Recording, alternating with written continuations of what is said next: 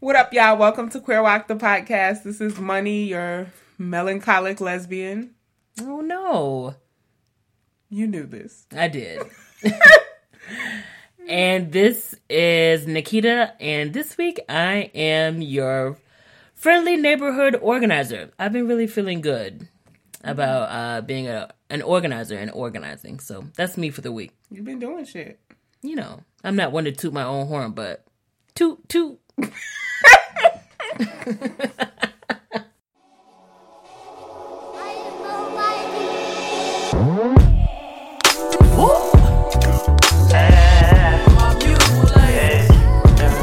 Love your chocolate demeanor and your cocoa kisses. I see your glow from a distance. Your vibe incite my submission. I give you all of me. Wanna make you proud of me. We see the God in all you do. Your light is harmony. Hey, every type, darkest night, brightest light. I'm loving your soul. They hate you, replace you, taint you, but know that you go worldwide from every continent. I just want you jiggle a little bit. Move them hips, feel that bliss. Hug your sis, make a piss. Don't resist your temptation. You're amazing, no limitation. My favorite in this matrix. We move by your vibration, and that's love. I hope you hear that on the daily, cause baby you love. I hope you hear that on the daily, cause baby you love. I hope you hear that on the daily, cause baby you love. You love. All right, so you want to jump straight in to telling folks where they can find us? Yes, so you can find us on Instagram at QueerWalkPod, on Twitter at QueerWalkPod, and also use the hashtag QueerWalk. I'm so proud of you for remembering the hashtag. You know, hashtags are important. Barry would be proud. Oh, you know, I'm not going to say that I am abused on QueerWalk as a worker, but I knew that I wasn't allowed to keep fucking up before there would be consequences to pay. So I made sure to get all my notes right. I do not beat Nikita off mic. Off mic, exactly. Yes, boss. And you can. If you do that in one more episode, I'm gonna be out of a job. I'm gonna poof your shit. Be at the unemployment line. What will happen to me? Carry on. And before I was so rudely interrupted by the boss, you can also find us at queerwalk.com. You could also send us emails, comments, questions, themes, and topics that you want to hear covered on the show to queerwalkpod@gmail.com.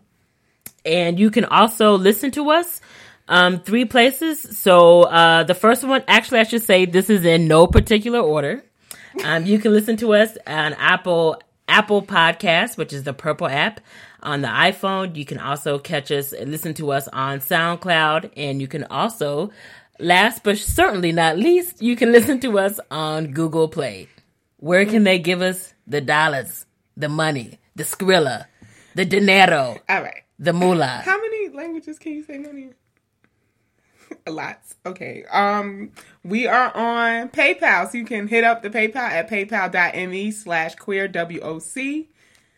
Do we have a new place? Yes. So we are very excited to announce you can find us, actually not find us, but you can donate to us on patreon.com. So Patreon, patreon.com/queerwalkpod. And so this is, it's basically a platform where you can donate monthly, so become a sustainer of the program. So we've got 3 tiers.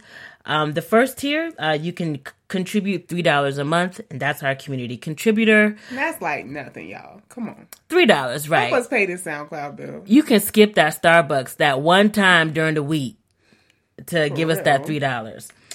The next tier is $5. $5. Yes. And that's the baddie. That's the baddie tier. So you will get a special feature on Instagram. So we'll be sure to show you some love on the Queer Walk page there.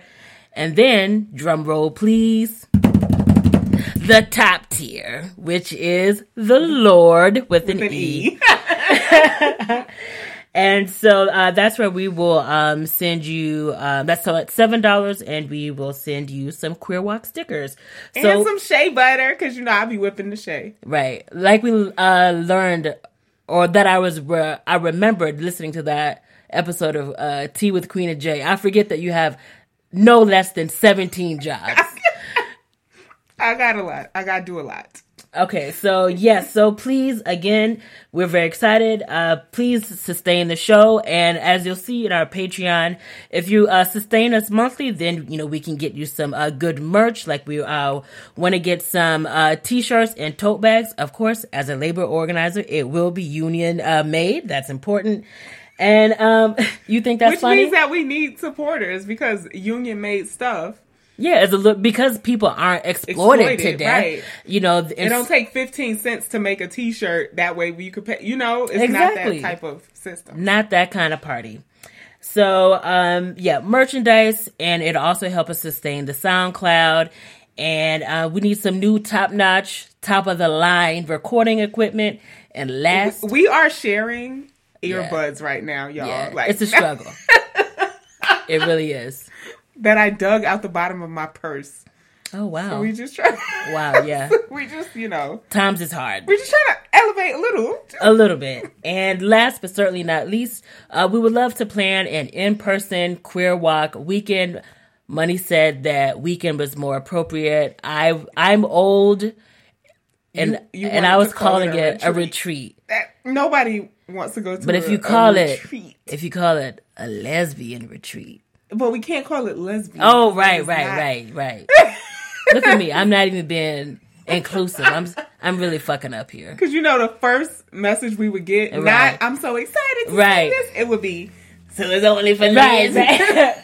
Right. So we will. So yeah, the point is we really want to have a monthly flow of income so we can plan a great in-person queer inclusive retreat and get you all some great, again, union made merchandise. And thank you, Nikita, for pushing us off into greatness and starting the Patreon, because I was like, I don't know how to work it, so I just won't do it. Yep, I do whatever the boss tells me. Not true. We are moving on to Queer Walk of the Week. Oh, sorry. I think you should start out with your Queer Walk. Yours first. Are you sure? Positive. I'm not going to be able to make it through this show. Queer Walk of the Week is right. where we highlight a baddie, right? Yeah. That's been up. And a queer woman of color, basically, who's just on their shit, doing the damn thing, changing the world. Yep. All right, so we have 2 this week, in no particular order. So you always say that when there is a particular order, but go ahead. I can't help it. I'm shady.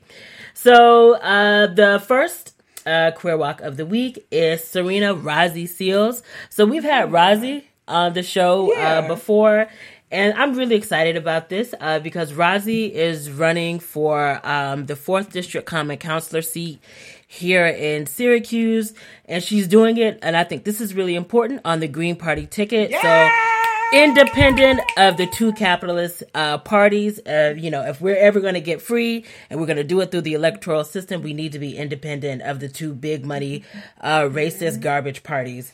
And so Rozzy identifies as a lesbian, and she's done a lot of work through an organization that she has, Black Hughes Pride. And I just want to talk a little bit about her platform. So Syracuse is one of these Rust Belt cities where there's, the industrial manufacturing left. There's rank, poverty, and it's rife, especially in the Black and Latino communities, and people, there's nobody in power who's putting forward any kind of bold, radical or progressive agenda to actually make it so that people can live dignified lives, so people can have jobs that pay a living wage. And what they're actually doing is forwarding these agendas that destroy these communities. Exactly. I'm also thinking in Syracuse, there's also large refugee and immigrant population that are really exploited also. Yeah, definitely. The university and the hospitals are displacing people left and right, talking about flattening affordable housing. So, yeah. So you just raised 2 important platform planks. that's in Serena's platform. So you mentioned that the university and the hospital, and like just a minute ago, I mentioned how the reason why the Rust Belt cities like Syracuse, or one of the reasons why cities like these are in such dire economic straits, is because in order, always on the search for cheaper labor. The companies here, so it was Carrier, which was made air conditioners. That was one of the big plants, and I think there was also like a Chrysler. Yeah. So they went down to the south, so like the southern part of the U.S., and now eventually they went to like Mexico and India, and places where they know that they could brutally exploit workers. So one of the things that Razi's calling for that I think is really important is worker-owned co-ops. And so there's this model out of Cleveland, Ohio, another Rust Belt city called the Evergreen model. And so companies like big manufacturing plants, like we said, can can uproot from their communities and then go in search of ever cheaper labor. But with the Evergreen model, it would be a worker-owned co-op, and they produce goods and services that what they call anchor institutions. So like institutions like universities and hospitals. Mm-hmm. So these are institutions that like so far, capitalism is not this, it's not this crafty yet. Mm-hmm. So like a university and a hospital is not going to uproot and go in search of cheaper labor. Yeah. So that's why they say it's an anchor community, an anchor institution. And so what she's calling for is that the worker-owned co-op would produce the goods and services to these anchor institutions. Like that they need. Exactly. That. Mm-hmm. And so then... like paper. Exactly. Yeah. And the one in Cleveland is like, there's like a laundry facility where, so for like nurses and other people who have uniforms, like they're using this service. That makes total sense. Exactly. And the thing about it is that, and so I've mentioned this before, but in my day job, I work at a worker center, a top-notch, amazing organization, Worker Center of Central New York. And it's our belief, and the belief of a lot of radicals and other folks, is that there's a fundamental antagonism between the boss and workers. And so it's like or the owners farm owners. And so the problem is that workers don't have, we love to talk about democracy in this society, but we don't ever talk about democracy in the workplace. I don't get to call the shots usually in my workplace. So the fact that Serena is calling for worker-owned co-ops, it means, and a worker is not, you're not going to vote to pay yourself less than a minimum wage. Right. Do you know what I'm saying? And then it's also, and because you actually have ownership in the company, then you also, that's a way that like working class folks, particularly black, build wealth. Yeah. You own some shit instead of just selling your labor, like you show up for a paycheck. Exactly. Mm-hmm. And that is what we talk about when we talk about capitalism. Exactly. Like people like, you ain't trying to get rich. No, I'm actually trying to get rich. Exactly. Like, build sustainable wealth. Exactly. So I think that, and nobody else is putting anything even that remotely concrete or radical on the agenda. Just that. Right. They're like, oh, bitch, you're shaking the Exactly. And then also, Serena is very active here in our local BLM, Black Lives Matter. So she's really pushing for some police accountability. There's been a number of folks, Raul Punnett Jr. and Shanice Patterson. These are Black and brown folks who have been killed, who died in jails in Syracuse. And then also just last year, there's a woman. So the police shot a man in the back, Terry Maddox. And then there's a woman. So it was a very chaotic scene. And so there's a police officer that basically grabbed this woman from behind. And so naturally, a natural impulse, she bit the officer from behind. Yeah. And so, but now she's got a felony assault, right? And so, like, the police in Syracuse just like in places all across the country, have unchecked power, and they're allowed to do whatever they want. They also showed up in tanks on a residential block. In SWAT gear, and kicked and destroyed this woman's house.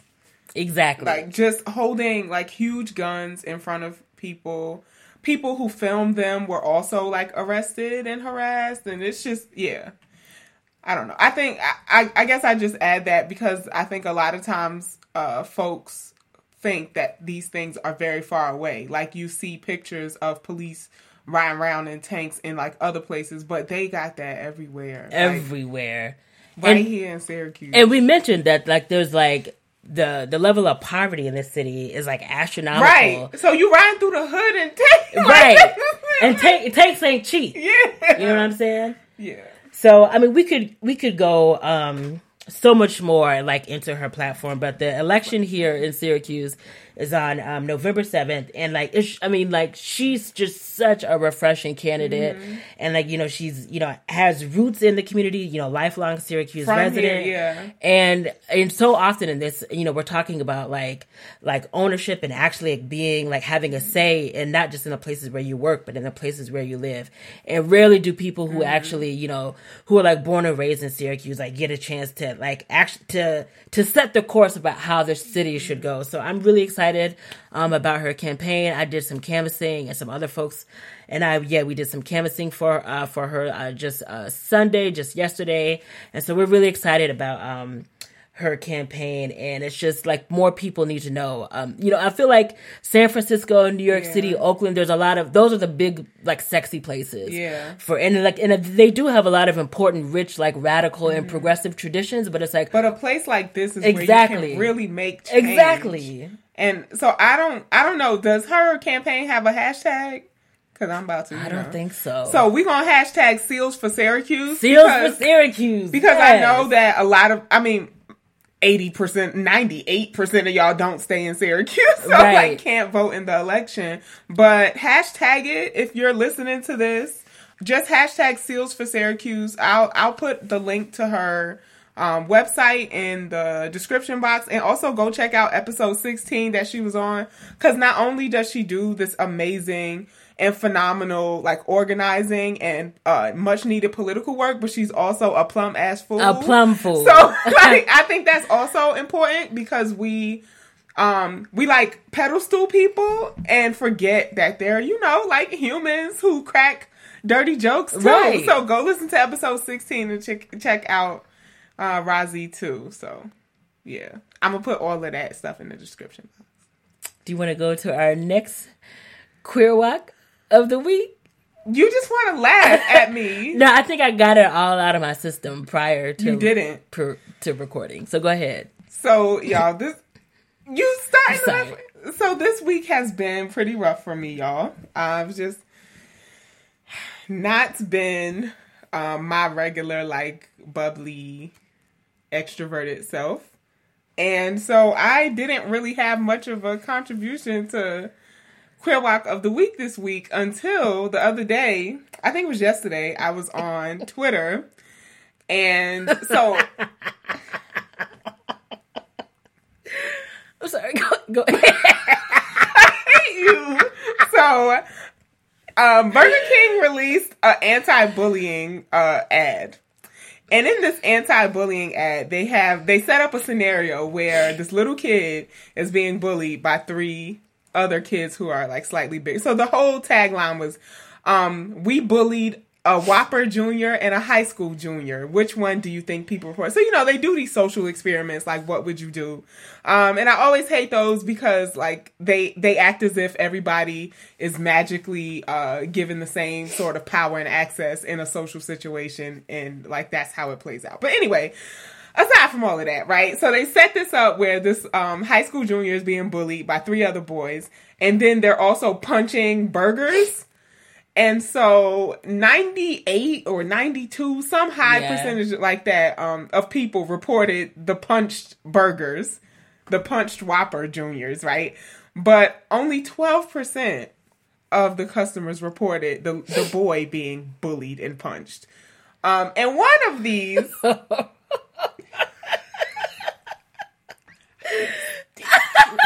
ahead, please. One of the people who reported the boy being bullied was a queer woman of color. I don't know how she identifies. She presented very masculine. And when the boy asked her, has she ever been bullied before? She was like, oh, yeah, all the time. But she stood up and went to and put her tray in front of him, and she was like, this feels better. She had the swag, you could tell, Mm-hmm. I don't know how she racially identifies or whatever, right. But I got a little tearful in that moment, because I think I am that lesbian.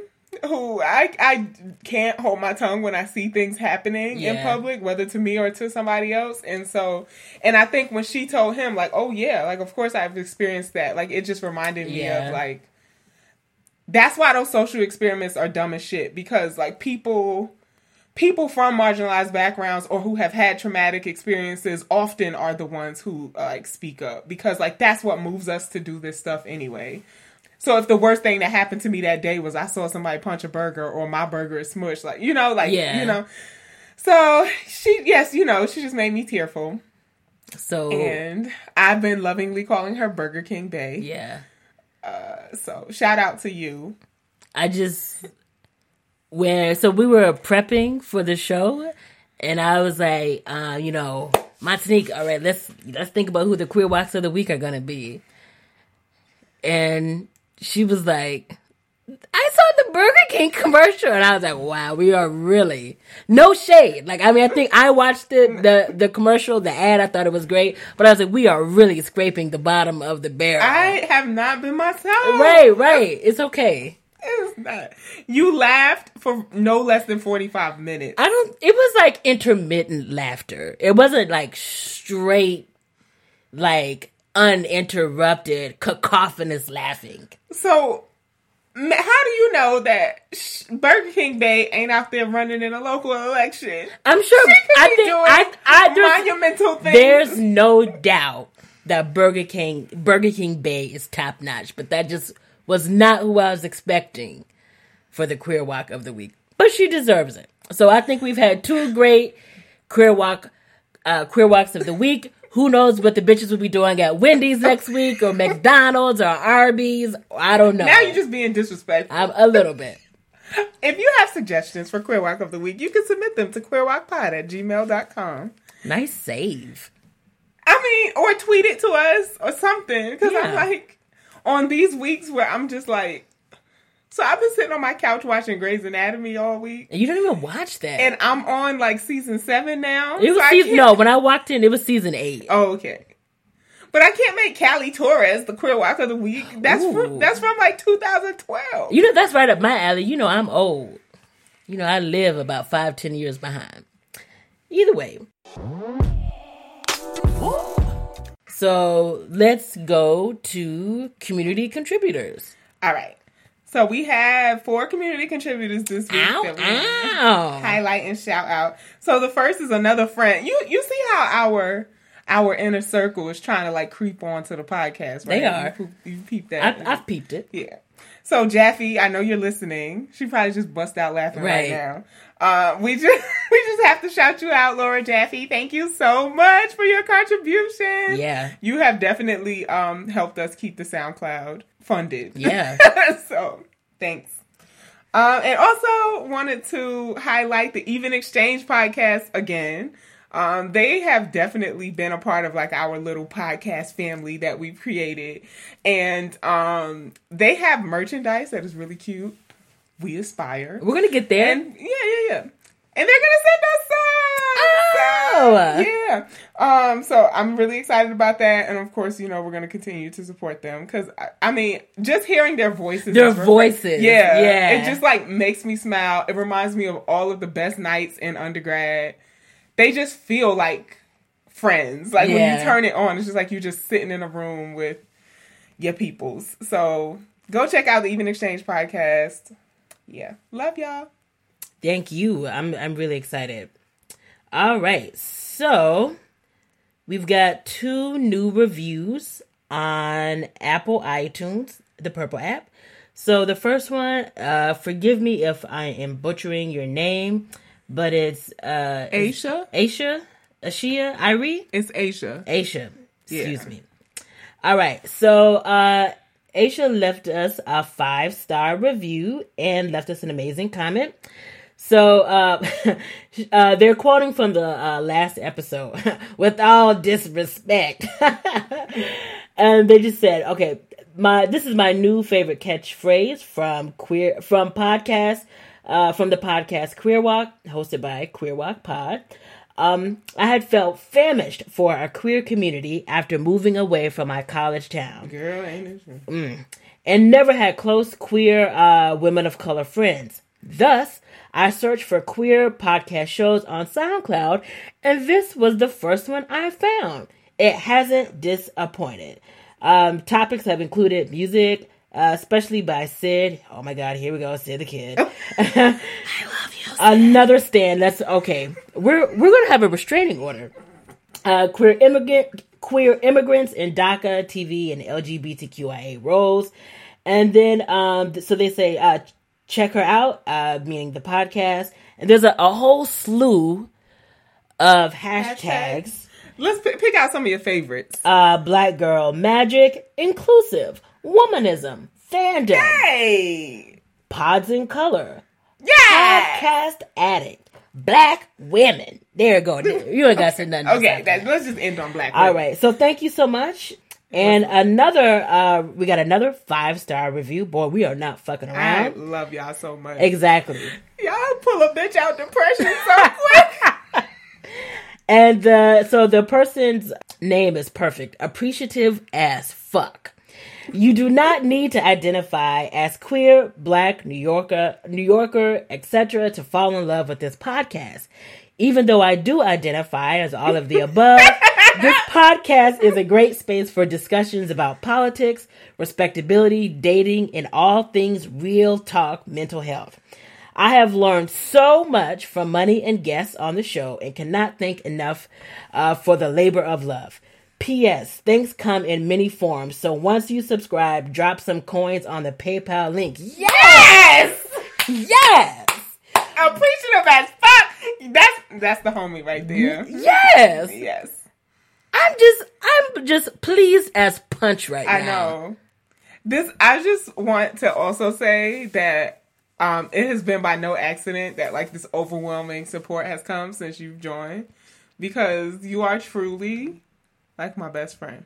You are the Christina Yang to my Meredith Grey. Wow, you really got to And stop watching Grey's. It's helped. It's helped. And like, yeah, I just think it's great having you, your input, your brilliance. It's definitely showing through. I mean, we broke the record for plays in a week. Oh my God. So, you know, yeah. I think it's both of our amazing black queer troublemaking magic just like colliding together. Yeah. Yeah, I can't. The shit we got coming. Wait till I get off this season. Okay. Wow. So now we're going to move on to It Is the Mental Moment with Money. It's the mental moment with money. Are you really doing like a Curtis Blow rap? Because we need to find... I'm telling you, This is not I'm it. going to find it. This is not it. We're going to I'll find just it. hit Truth up again. And We're ask her going to do find another. it. This is bad. We did old school R&B last time. We could just ask Mother Nature. No, Yes. I feel like it's gonna come from me. I feel it. I'm working through in the next few episodes. No, ma'am. Wow. Okay. Yes, boss. All right. You have to stop saying that. Okay. What's the mental moment with Money this week? I wanted to talk about most timely seasonal affective disorder, also known as sad. I'm laughing to keep from crying, but I think it's safe to say that I have seasonal affective disorder. I've just recently started going back to therapy for myself. And if you are a mental health professional listening to this, you should buy your own product and go see a therapist, because we hear the worst of all of our clients' lives for at least an hour at a time, 45 minutes to an hour. And that takes a toll. It takes a toll holding so many people's stories and trauma and experiences and all that stuff, and to be present for them through all that stuff. So I think that's part of it. And also, I live in Syracuse. Yeah. So that also takes a toll. Syracuse. Yeah, Syracuse. So even though it's still warm here for like late October, my body still knows what time of year it is. Yeah. And this has been like a really rough week for me, y'all. Like, it's been all types of struggles just to leave the house. Every time I leave the house, I feel like this. I mean, I know it's anxiety, but I hate labeling it anxiety. Why do you hate labeling it anxiety? Because I'm a narrative therapist. And I like taking the power out of things. And so, I feel like when I label it anxiety, it's like something I have versus something that's impacting me. So I've been calling it the purple haze. Like the purple haze. I don't know. It just helps me externalize it and makes it feel more like solvable and doable. Manageable, controllable. Yeah, I get that. Similarly to like seasonal affective disorder, like it helps me to laugh about it and call it SAD because that is what the acronym is. So I wanted to talk about seasonal affective disorder just a little bit. I know some folks may have heard of it, probably if you live in like northeastern country and also like Seattle area, because there's really high concentrations of SAD diagnoses in those areas, and it's not by any coincidence. So seasonal affective disorder is a type of depression that impacts folks seasonally, and typically the most common cases are through the winter months when there's not a lot of sunlight and days are shorter. It can happen during the summer. There are some folks who have seasonal affective disorder during the summer, but it's pretty rare.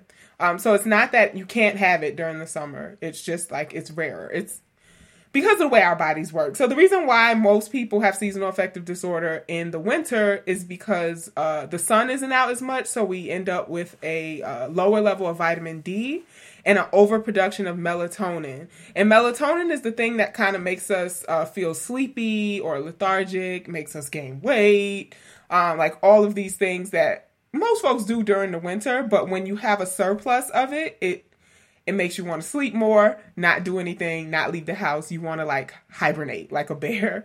And vitamin D is supposed to help your body absorb that. But if you have low levels of vitamin D because the sun ain't out, you just have all this extra melatonin and you want to sleep all the time and never leave the house. And so Syracuse, this is just a little fun fact, Syracuse is second only to Seattle in diagnosed cases of seasonal affective disorder. So, and like both of those places don't get a lot of sunlight.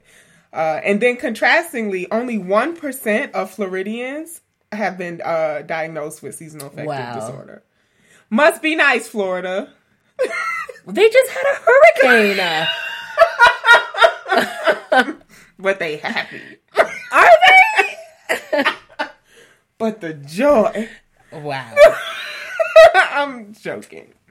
It's a very insensitive joke. That's gonna have to be totally ripped out, not just cut, but ripped out of the recording. And so, being the person that I am, I have like a solve for seasonal affective disorder, just not my own, apparently. It's real easy to help other people. So this is actually an exercise that I have folks do in one of my healing workshops, but I think it also works for seasonal affective disorder. So on top of taking vitamin D, eating a lot of food with vitamin D, drinking milk, all those kind of things, I have an activity called Safe Space, and SAFE is an acronym. It stands for song, activity, food, and exercise. And for this activity, what I encourage you to do if you are impacted by seasonal affective disorder is for 5 minutes, set a timer for 5 minutes, because any more than that, you're going to get overwhelmed and you're going to be like me and start another episode of Grey's. It is so easy to do. For 5 minutes, write out a song, an activity, a food, or an exercise that makes you feel well, that makes you feel happy. It's a thing you can do sort of without like thinking. It doesn't feel overwhelming for you to do it. It feels like your safe zone, like you good when you're doing that. And when I think about these things, I think about things that make the world feel more hopeful. So I've been painting a lot lately. So that's one of my activities. Song, I won't go into because I think no. But actually, I've been listening to Brent Faiyaz's new album, Saunders Son, which is sad. But it feels good to like listen to. And so, I guess another part of this writing exercise would also be to write out how you discovered it, because those are often like the behaviors that motivate you to wellness. Wow. Yeah. That is so accurate. Yeah. So when I think about like, how did I discover like my favorite song? It's like, oh, I was at this place listening to so-and-so and the song came on and I was like, who is this? So. Wow. Yeah. So yeah, try that activity out. It's called the Safe Space activity. So for 5 minutes, write out a song, an activity, a food, an exercise that make you feel healthy and well, and how you discovered it. And so I hope that helps. I hope it helps me. Shit. I just want to say, I feel like I say this every time you do this, but I've been lucky enough, or privileged enough, to be one of the people who's attended one of Money's Women of Color healing spaces. Mm-hmm. And I kid you not, I've had people like in our friend group message me and they'll be like, do you know when Money's going to have that next Women of Color healing space? Or people nonstop. Yeah. And it's like, I'm always just, so I'm really and truly like in awe of like, how like, not how good you are about at therapy, but like it's like you could just see like how passionate you are. Like I was teasing you earlier because you were making fun of me. All right, let's come on. Laughing at all right, you're fine. But what is it? What magazine were you reading? It's the Family Therapy magazine. Wow. And you said, and I quote, it has riveting articles. It does. Because it doesn't have to go through the peer review process. So that's where like research gets funneled, and like often where marginalized voices get clogged up and kept out of the academy. But the magazine is not peer reviewed. You can just submit an article of some popping shit that you've been doing. So it has so much. They did a whole spread on Black teens and depression. That is amazing. You ain't gonna read that in no academic journal? I've just never heard anyone call the Family Therapy magazine riveting. It's so good. But the point is, like, I think there's just so many of us, like, I don't think I can say it enough, who like really appreciate your work and appreciate you. So I always learn something new with the mental moment with Money, and I will spare you me singing a jingle. Thank you. Or rapping it. Don't. Please 80s style.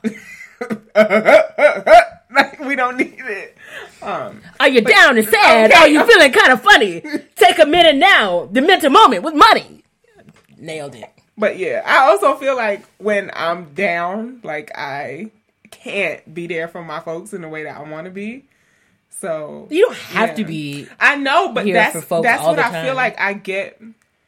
This gonna sound way too deep, but it's just like that's what I feel like my like life's work and what I'm here for is like that community healing in a lot of different ways. I think everything I do falls all under this umbrella of like healing, and if I'm not doing that, it kind of hurts. Yeah, I see. And so like I want to make sure that my clients are having good sessions and that, you know, like all of this stuff. And I'm like, you're such a healer. I know. I don't know what else I would be doing if it ain't this. So it feels good to hear that people like the mental moments because it's what I do. And she does it well. I try. All right, I'm done pumping your head up. So Nikita, it's cuffing season. I ain't got no bae. Shit, me either. Have you heard Cuff Chronicles? But if I had a bae, I would be heading over to charliejco.com, where there is all types of apparel from hats to t-shirts to mugs catered to queer women of color. That's right.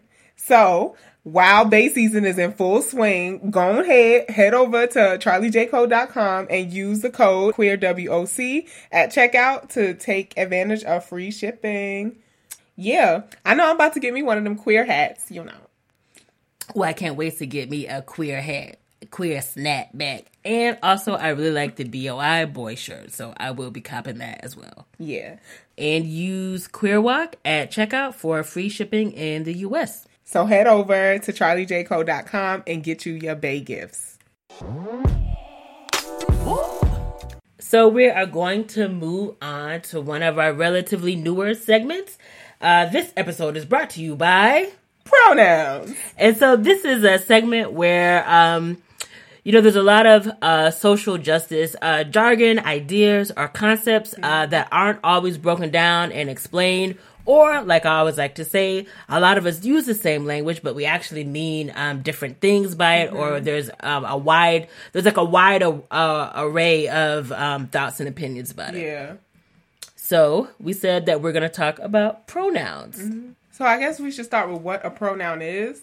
So a pronoun is a part of language. Do I really want to go to like diagramming sentences like on some Dorothy Spornak shit? Wow, yeah. But so it's a part of language where if you're not using a noun's name, that you use this in its place. So if I'm telling you to pass me an apple and I don't want to call it an apple, I would say pass it to me.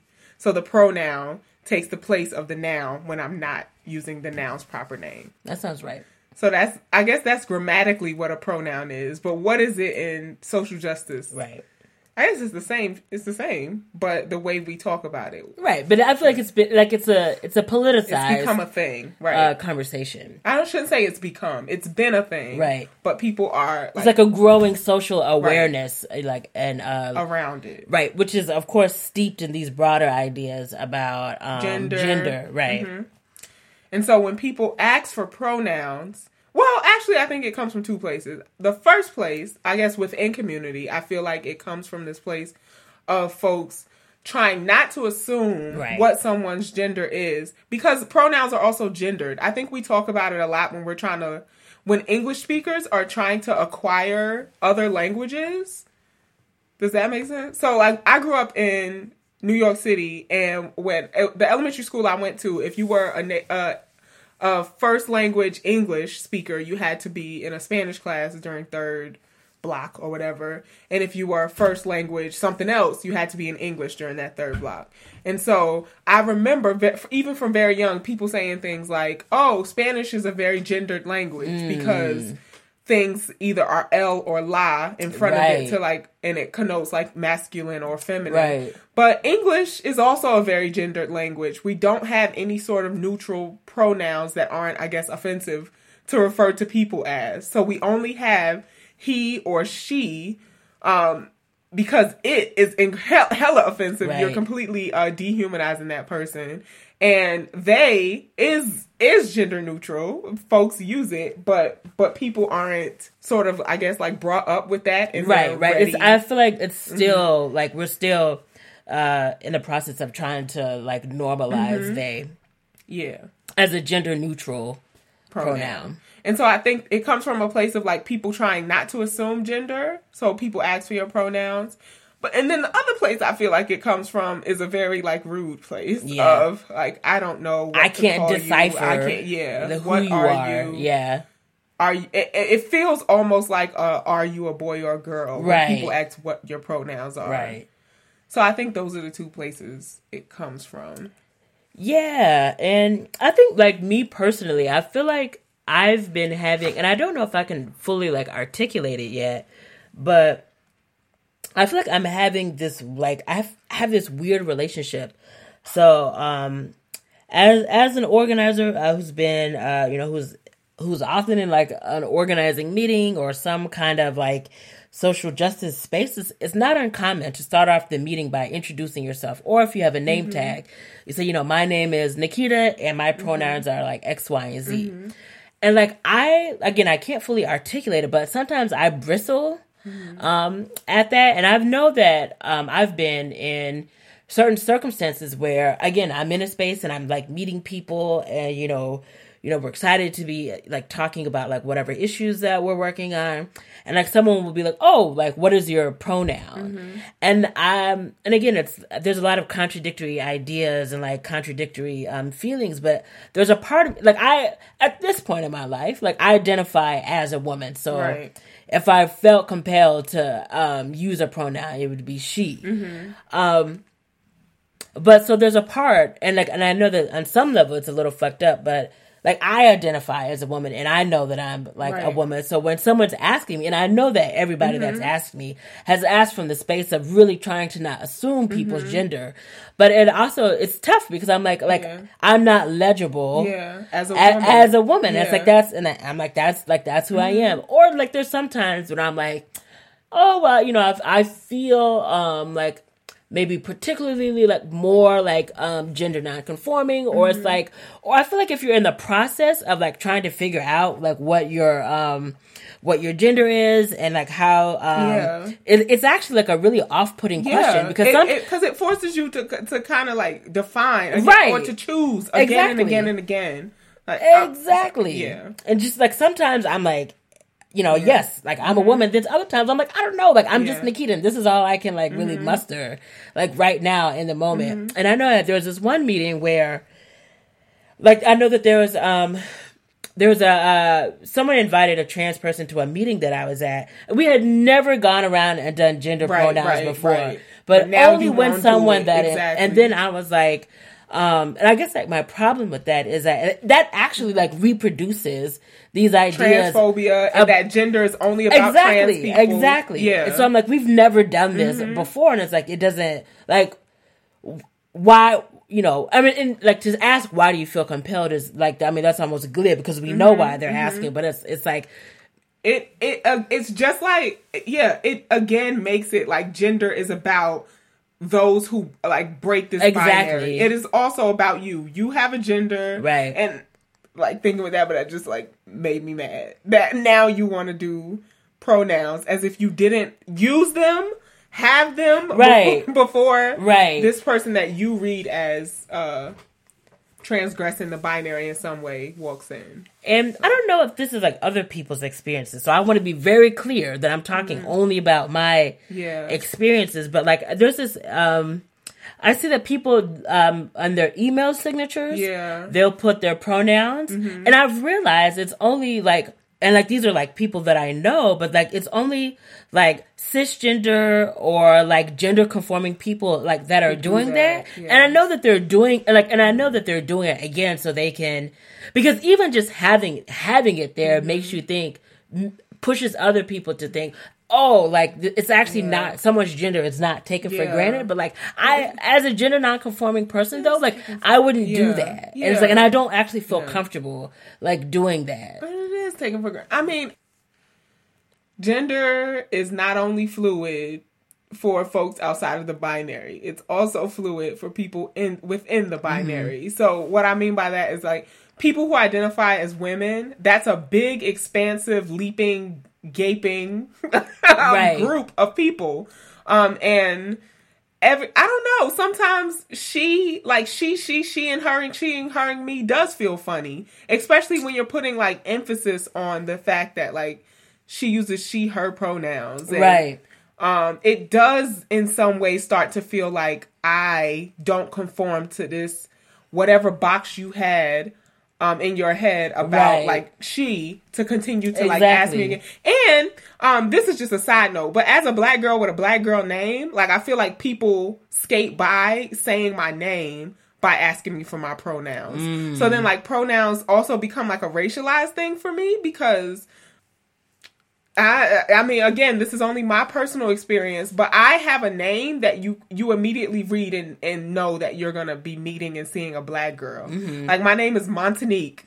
My nickname is Money or Neek, depending on where you know, like, what stage in life. Nika, you know, like, and so these are all, like my name at the top of an email, you are already gendering and racializing me in a way. And I think a lot of professors have never bothered to ever learn my name because they can say she and her.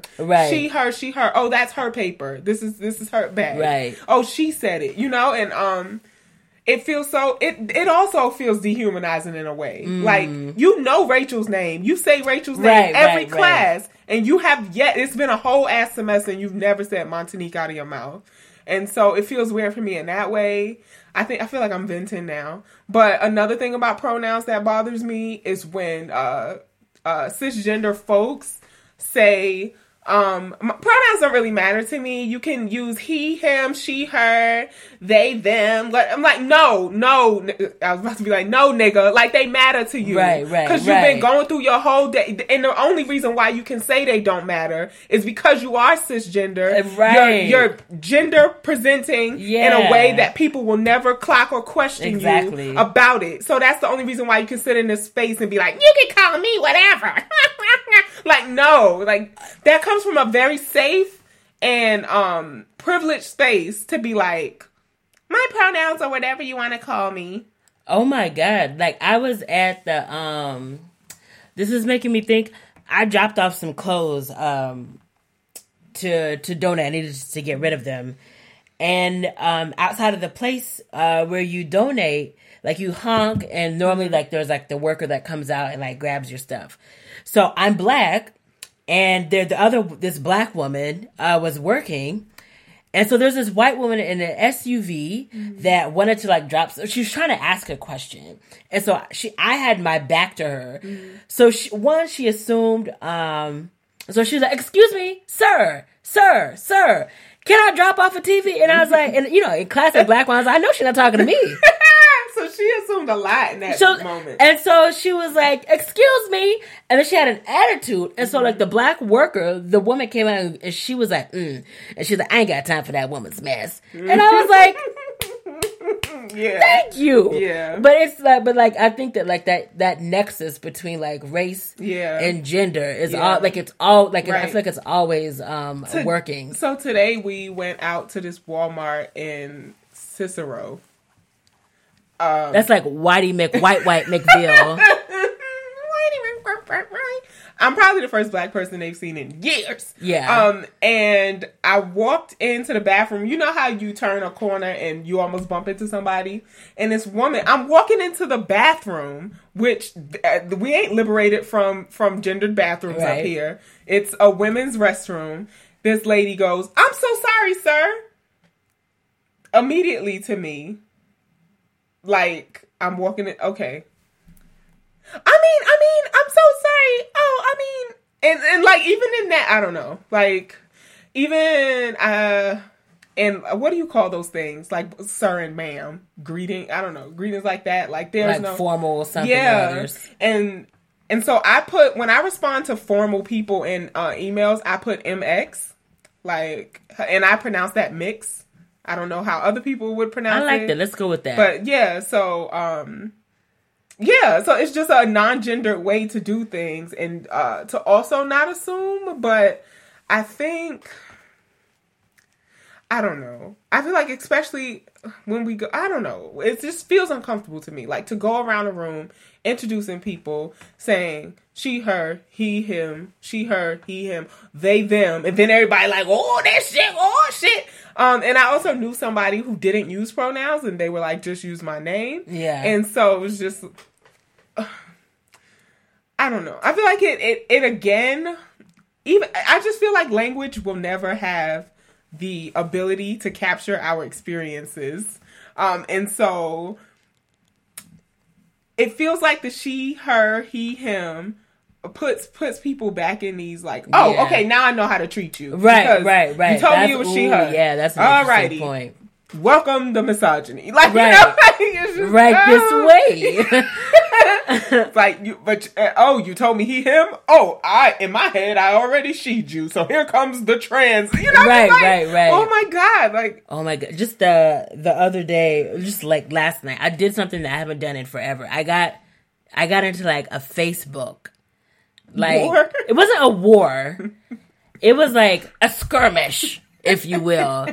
And like this guy, so somebody had a status that was like, like the expansion, more or less, he was saying that the expansion of LGBT rights does not negatively impact like straight people. And this guy was like, I beg to differ. And I was like, here we go. Oh, God. And so like I was on there and like I was just asking like simple questions. And I was like, give me an example of like give me a concrete example of when like, I was like, some right that, like, queer people have that, like, negatively impacts you as a straight person. And he was like, well, they're coming up with all this new language. And I was like, try again. And I was like, give me another example. Yeah. And he was like, what about these ID laws? And I was like, say more. Tell me what you're, like, what are you getting at? And he was like, he's like, I ain't got no problem with trans people. He was like, but he's like, you just take away my right to choose if I don't know that, you know, you're born as a man. That's his language, not mine. Obviously, that's transphobic. Yeah. And so I was like, first of all, I was like, a law, like, doesn't, I mean, I was like, the only thing that it would, I've never seen any of my partner's birth certificates. And I was like, I'm not asking anybody for identification.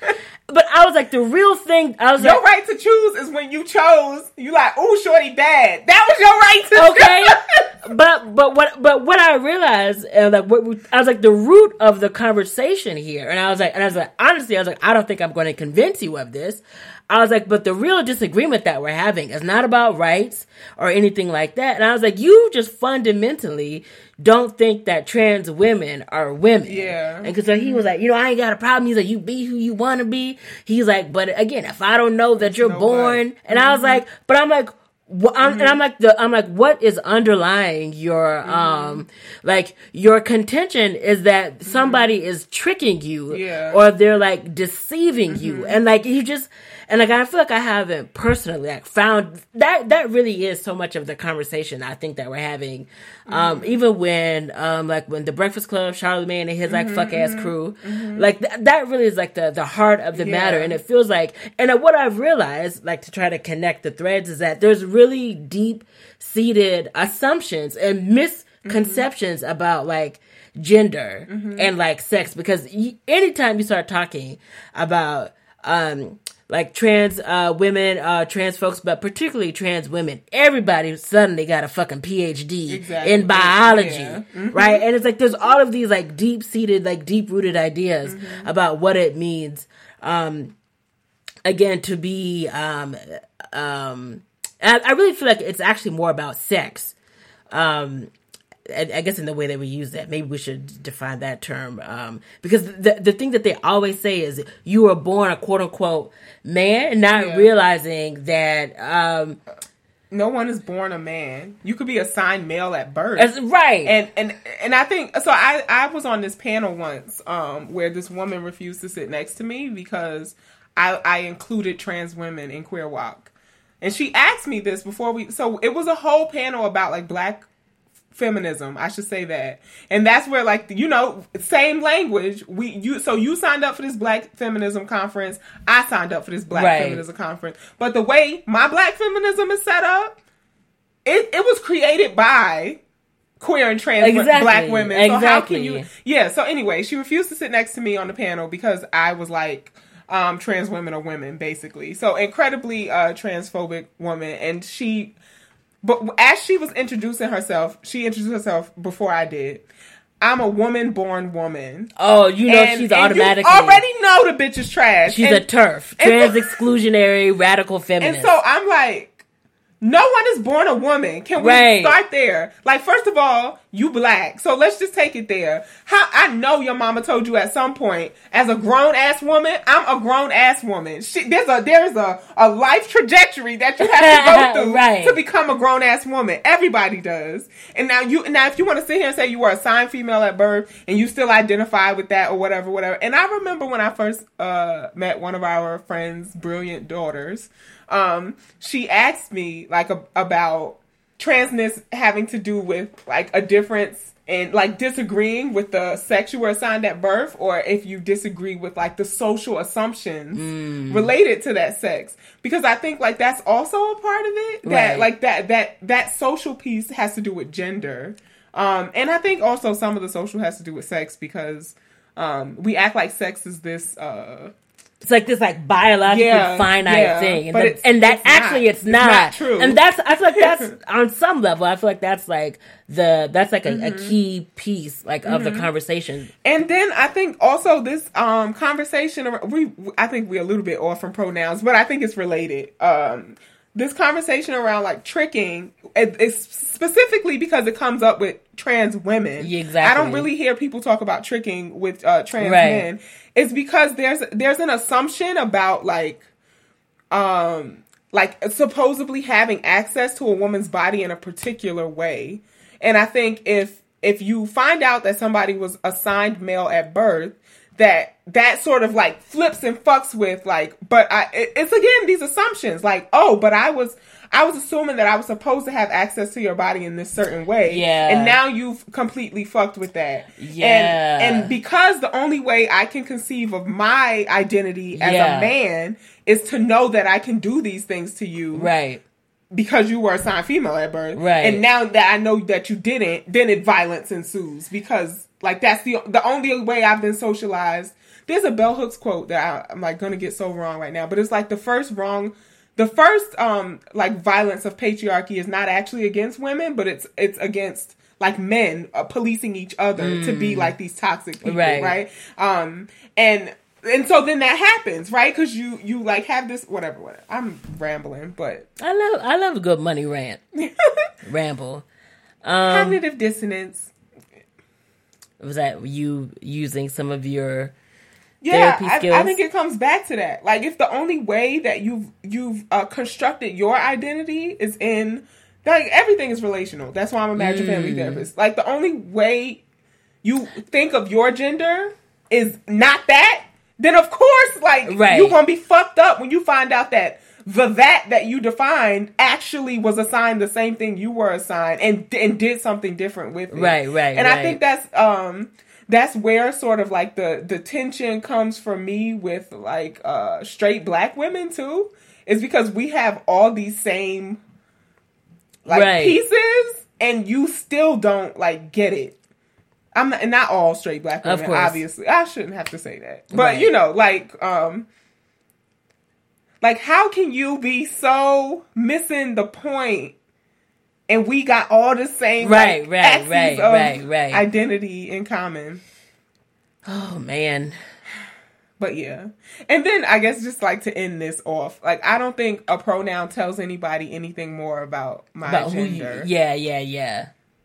You've mentioned that before. I think that's right on.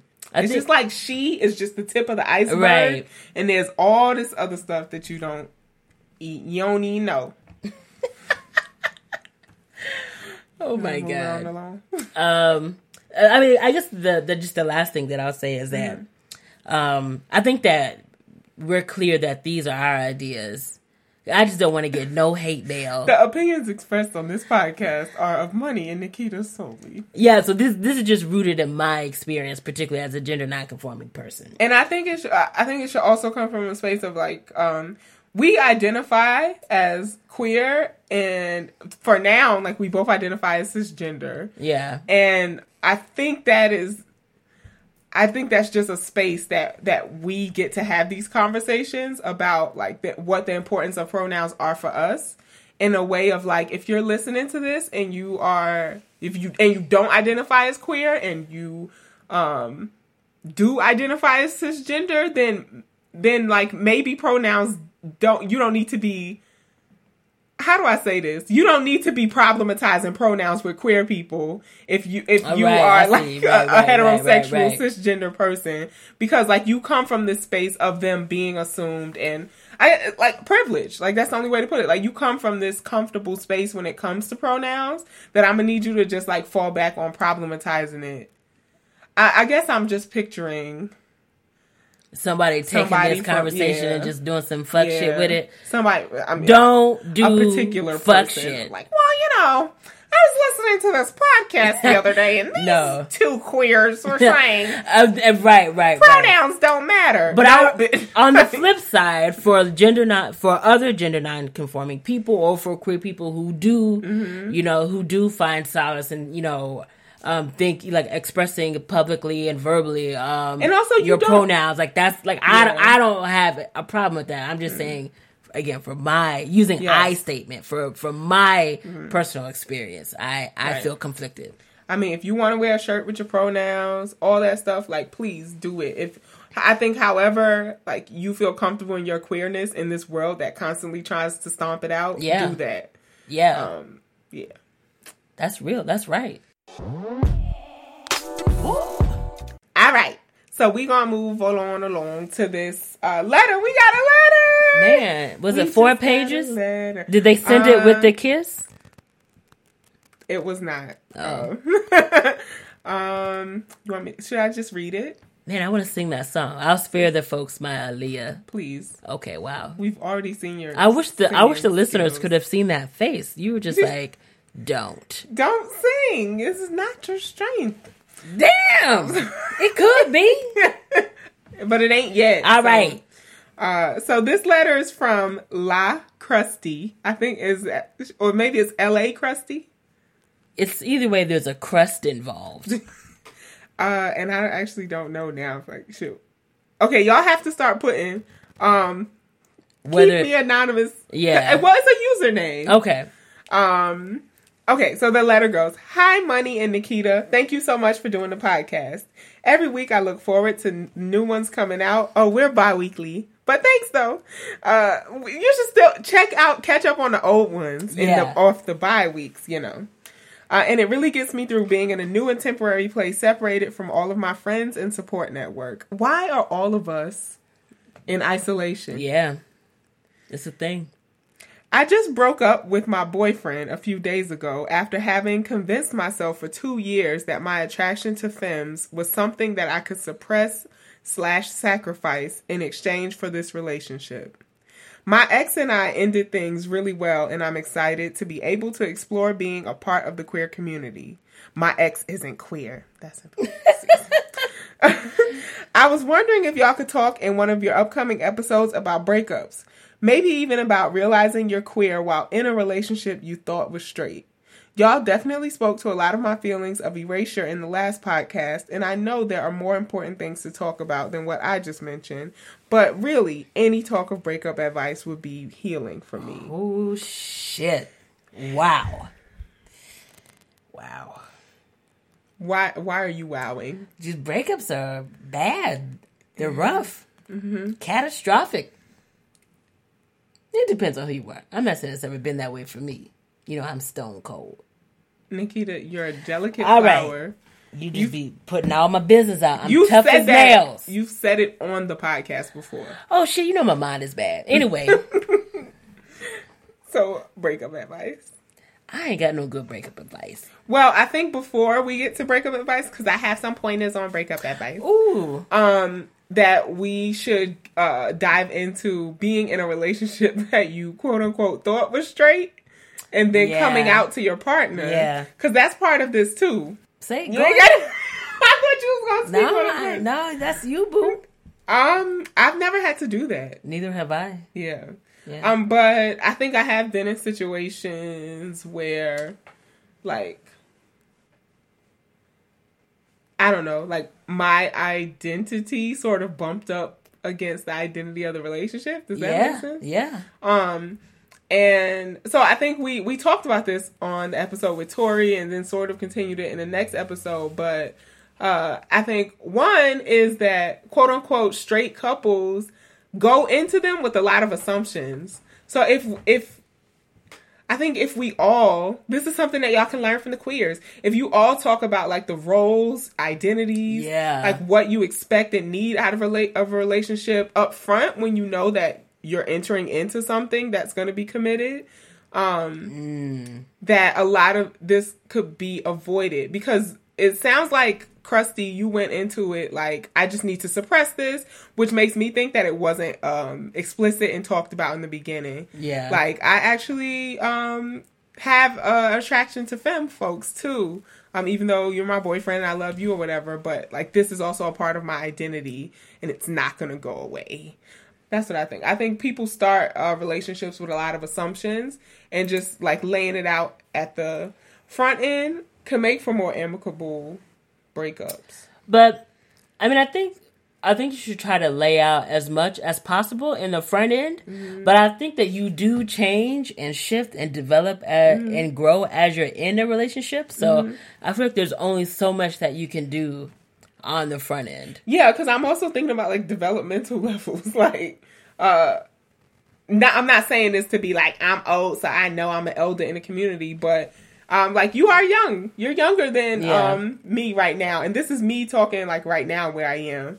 Like, when I enter into a relationship, motherfuckers gonna know, like, all the things that I know about myself. But when I was your age, I definitely was not openly identifying as gay. Like, you know? And so I think that was only a conversation that I was comfortable having with myself. But I think as I became more comfortable saying things, I revealed them to those close to me. Yeah. I don't think... Go ahead. No, go ahead. Well, I had a question if, like, your boyfriend had a problem with you saying that you were attracted to femmes. Because, well, I guess I'm thinking, like, are you exclusively? It can't be. Could you? Well, maybe. Right. I don't know. Shit. Yeah. I've dated guys before, and I'm, like, exclusively romantically and sexually attracted to femmes. But, yeah, because I was just thinking, like, that coming out process also doesn't have to end a relationship. Like, just because you find out new things about yourself and your identity changes, that doesn't mean your relationship has to end. So did he have a problem with that? I mean, I feel like this kind of goes back to something else that we've kind of, like, have talked about. So, like, the identity, the attraction, and then, like, the practice. So, I don't know about Krusty, but maybe, like, Krusty doesn't say why they or she ended the relationship. So, I mean, maybe for her, it was like, this is something I think she used the word explore. So maybe this is something that she wanted to explore. And I guess for me, that would automatically, if she's in a relationship, signal that then that would mean some kind of, like, open, some semblance of an open relationship. And maybe, you know, old boy wasn't, maybe that was, like, right. So maybe it was actually the monogamy piece that he was like, I'm not with. Yeah. Okay. I've never had to come out to a partner. Yeah, neither have I. I have partners who have had to. I have had partners who had partners. Oh, that sounds stupid. Some of my exes have come out to their exes before, like, in relation. Wait, what? So Zob has come out to, I already talked to them about this. Oh, okay. Cool. So, Zob came out to their boyfriend when they were in a relationship with him. Oh, I see. I have another ex that, you know, came out to their boyfriend while they were in a relationship. And so, I don't think it's uncommon, especially for, like, queer women to do that. Because, and queer women of color too, because on average we come out later in life than most people. Yeah. What's exactly considered later? So the average age, and this is gonna sound like, oh, that ain't late at all, but it is for, like, demographic wise. The average age for a woman of color to come out is 26. That's, like, right on the money. I mean, you know, it's funny we're talking about coming out because it was National Coming Out Day. We didn't say anything about it, but that's also because I have feelings about coming out. But so to publicly identify as queer, it's around 26. And so, like, most folks who aren't of color and also identify as women come out earlier than that. Oh, okay. So high school age. Oh, yeah, 21. Yeah. Wow, yeah. No, I've never had to come out in a relationship. But I do feel like I've experienced a breakup where, I guess, in some terms, it was like I feel like the partner wanted, like, a particular kind of, like, I guess for lack of a better word, like not hetero, but homonormative, like, domestic kind of life, and I would realize that you don't want that wasn't the life that I wanted. And so the relationship ended because of that. It was like a particular idea about what a relationship would look like. It's just like Christina Yang. You have got to stop referencing Grey's Anatomy in the 21st century. Okay. Go ahead, make your point. TV. I'm just way behind. I'm on, like, season 6 or 7. You're on season 8. Well, so Christina is married to this other doctor who he just has this dream of like kids and his wife being like this loving mother, and she does not want kids. Like, it is something she has always known. Yeah. She has not moved on. And he's just like, oh, well, when you're older. And it's like, no. That is something that I want out of a relationship, is that I do not want children. Yeah. And so my partner has to be okay with not having children of our own anyway. We could be godparents. That's cute, but no kids. Yeah. And it's very similar. Thank you for taking us back to 2012. Shut up. And nobody put no spoilers. That would be very mean. Wow, yeah. And nobody. It's not even on anybody's radar to spoil it for you. They're like, girl, you like 6 seasons behind. Okay, but I guess in terms of like the breakup advice. Oh man, I don't have nothing off the top of my head. I feel like. Well, they said that they ended on good terms. Yes. And I feel like that can get real tricky. Because it's like, and I don't know. I feel like you, when you say that you're on good terms, I feel like, it's easy to like, keep talking and like keep having a particular kind of relationship that may not actually be healthy right? For you breaking off, right? And to like exploring the parts of yourself that maybe you haven't explored. And I don't even mean just in terms of like you making you finding out more about your like sexuality, but like I know, like, when I got out of like my last relationship, I just realized, and this is not even shade or like dogging that person, but I'm like, I just realized there's things that I stopped doing that I liked, and it's just like, yeah, just figuring out those things, like finding, like, it sounds like really silly, but kind of going back to like what you were getting at a little bit earlier with like the mental moment, but like what, like finding out like new music, just like reconnecting like with old friends. It's just like those are the things that I feel like you don't want. So I don't know. I think you might be feeling all right, Krusty, but I don't know. I was like totally like fucked up, and I didn't want to do anything, but it was really, really important for me to like stay like relatively active and like doing things and being out with people and like again doing those things that I maybe like hadn't done, or maybe there's some shit that I've always wanted to do but never like did it, but it's going to be really hard, or sometimes it's extremely difficult to do it, but I think that you really should like push yourself to try to do it anyway, and don't beat yourself up if you don't.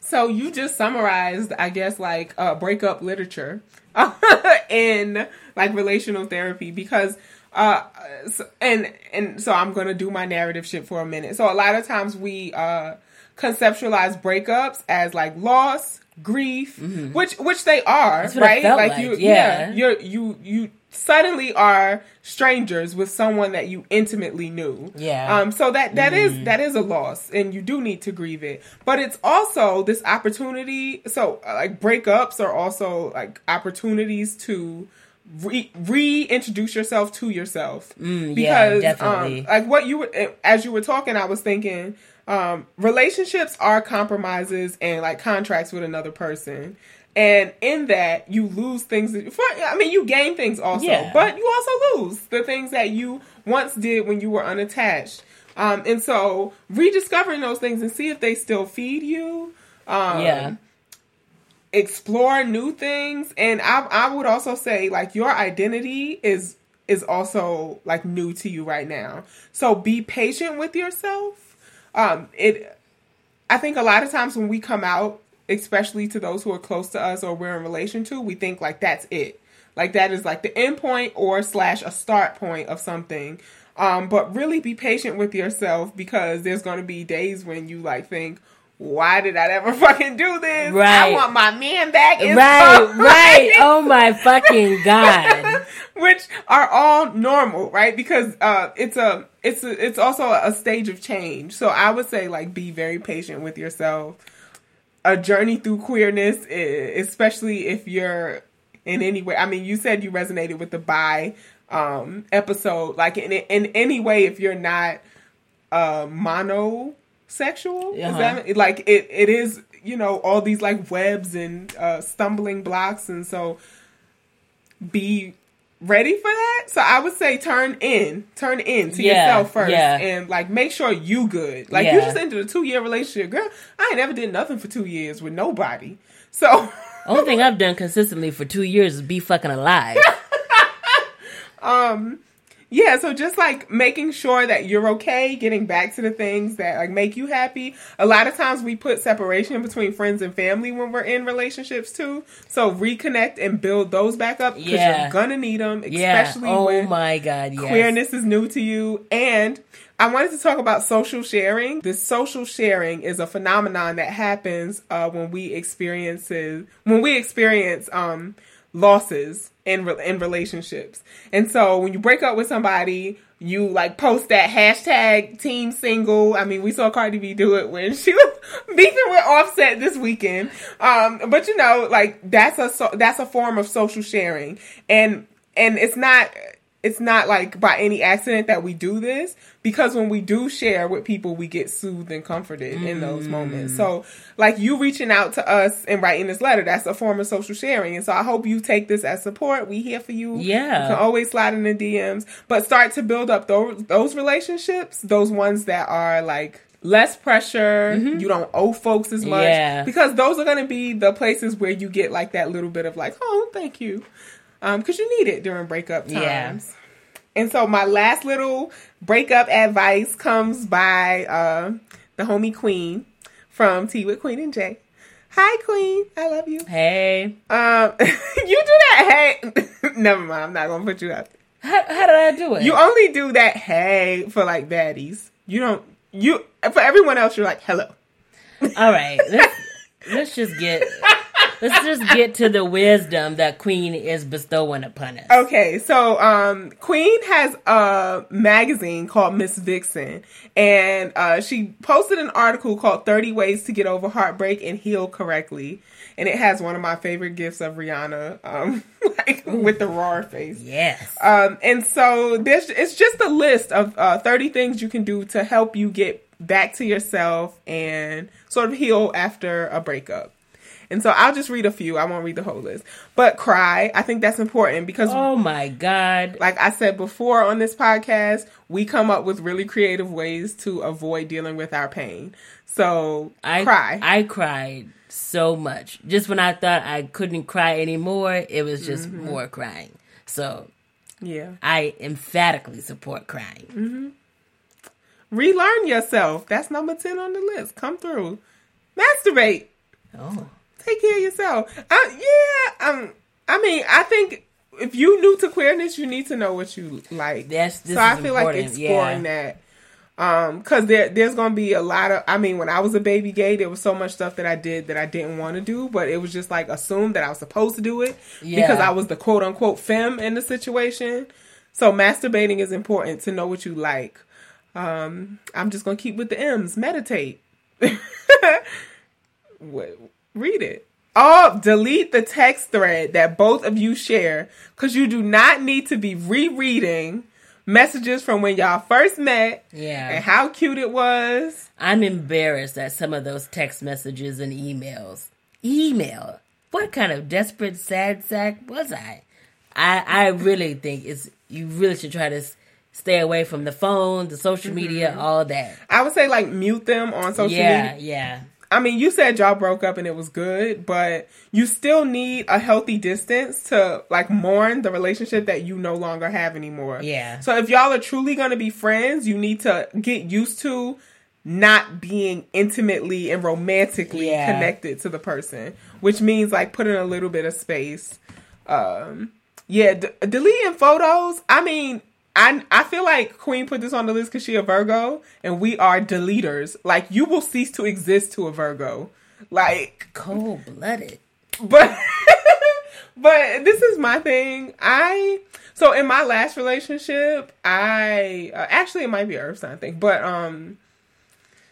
I was blocked and deleted on everything. And that actually hurt me. I think because the breakup came as a shock to me, and I also... I'm just be real. Like, I didn't want the breakup when it happened. And so to immediately be blocked on like everything, it felt like a surprise shock loss. Right. You know, like Like, you just got a phone call that somebody was in a car accident or something. Like, you Yeah. just weren't expecting it. And so I think I held on way longer than I should have to pictures. I feel like I was the opposite. I feel like I wished I wish I would have blocked, deleted, and all that, because, like, honestly, like, in retrospect, it wasn't the breakup. Like, I knew that the relationship needed to end, but the person moved on pretty quickly. Yeah. And so seeing all that So did my last. Well, that wasn't my last relationship. the one prior. The one prior. That's They moved on what super fucked quickly. me up. Yeah. I don't think that actually fucked me up, that they moved on so quickly. I think what fucked me up is, like, you were my person, and now I cannot even contact you on, like, in any way, shape, or form. And so it was just like, you just, like, dropped out of my world. But what would you have contacted them to talk about, though? Do you know what I mean? I think, this sounds real, like, fake, but, like, I needed to hear why it was ending. Mm-hmm. Like, I needed to hear that, and I still don't think I have. Do you think... I thought that, but do you honestly feel like there's any reason that they could have given that would have ever been good enough? Well, any reason would have been better than, like, no None? reason. Okay. Because I'm not one of those people who are like, if you tell me, my stink, I'm breaking up with you because your feet stink, that I'm gonna be like, but I could get some Dr. Scholl's. Like, Yeah. I'm not that type of All person. right. I just need to be like, okay. Like, I need to know. Uh-huh. I think I don't do well with ambiguity. I think a lot of people know that about me. Yeah, I was about to say, yeah. So it feels like I'm very, like, check. Okay. Uh-huh. Like, I need that. And so for it to just be, like, sudden and no sort of, like, reason, it felt like I didn't have power. That's the thing. I was like, oh my God. I bet you gonna block me. Oh my God. That's what fucked me up. It wasn't even the fact that they had moved on. Like, the person that they're with and still with, I think, is, like, perfect and amazing for them. But I was like, bitch, how you move on first? Clearly, I've had the queer game on live. That was another thing. Like, Shit. I've been queer in these streets for years. Right. Yeah. But I'm not bitter. Anything else we should add from Queens? I was just thinking, I'm like, we're not giving Krusty no advice no more. We just over here reading Queen's list, like, But no, these are going good through things. our own process and our own pain. Learn a new recipe. Hang out with people that make you feel good. Change your hair. I do this so, like, I had to do my hair this weekend because this was such a rough week. Not even for, like, just for breakups, but changing my hair is therapeutic for me in a lot of different general, ways. right. Yeah. So you came through with this list, Queen. I think the create a project and finish it is so important. You do that. Because, like, I just feel so fucking good when I, like, because I feel like I start, like, 6 million things. I feel like my mind is always in, like, a million places. But I feel so fucking top notch when I finish something. That's why I've been painting. Yeah. Because it's like, I ain't no artist, but when I finish that little square of paper, I'm like, I did something and today. there's a concrete show of your efforts and your work. Yep. Man. So, yeah, I'm going to put a link to this article in the info box. I tweeted it, so if you follow us on Twitter, you probably saw it, but I'm going to definitely post it in the info box. You know, we trying to step our show notes up like Queen and Jay as well. They shits is solid. Yeah. Bitch, I ain't got time. No. Wow. It'll probably be me working late into the night hours doing the show notes. I'm just trifling, and I just be like, Sure. I don't actually think I'm trifling. I just think that this process of trying to get a PhD has, like, turned me against writing. It's like, I used to love oh my God. to write, and now I get anxiety Yes. writing, configuring a tweet. I'm Emails. Like, yeah. So it's not that I'm trash. I actually am. I'm a step up from trash. I'm like recycling. Wow. Whoa. I think we should cut it off right here. Recycling. Yeah, I'm not trash. Okay. I'm at least bottles and cans. Wow. 5 cents. reusable, you know. All right, y'all. So thanks for listening to this episode. Make sure you use the hashtag if you're listening, hashtag queer WOC. That I got brownie points for mentioning at the top of the episode. Thank you. Yeah. You've saved me from one lashing. I do not beat Nikita, y'all. On Just air. Like, I mean, no kink shame, because you know if you into beatings. This is not what that. This is like You can't be saying that. No, this is an exploitation free good It is. workspace. And I'm working really hard. I know that I'm a control freak. I am trying to loosen some of that. I feel like you're like the control freak of the control freaks. Am I that bad? No, it's fine. See, It's great. this is why I was afraid to work with you, because we friends, so you don't have to see this part of me. But now that we actually have, it's like when you find out your friend bite their toenails or something.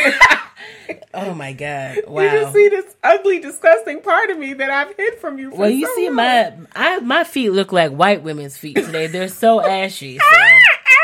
There is no reason for your feet to look like that. I make shea butter. All right, this has been a great episode. I mean, it's very affordable. With your Workers Center check, you could get one. All right, y'all, we out. Wow, you just gonna no? We can't end on my crusty feet.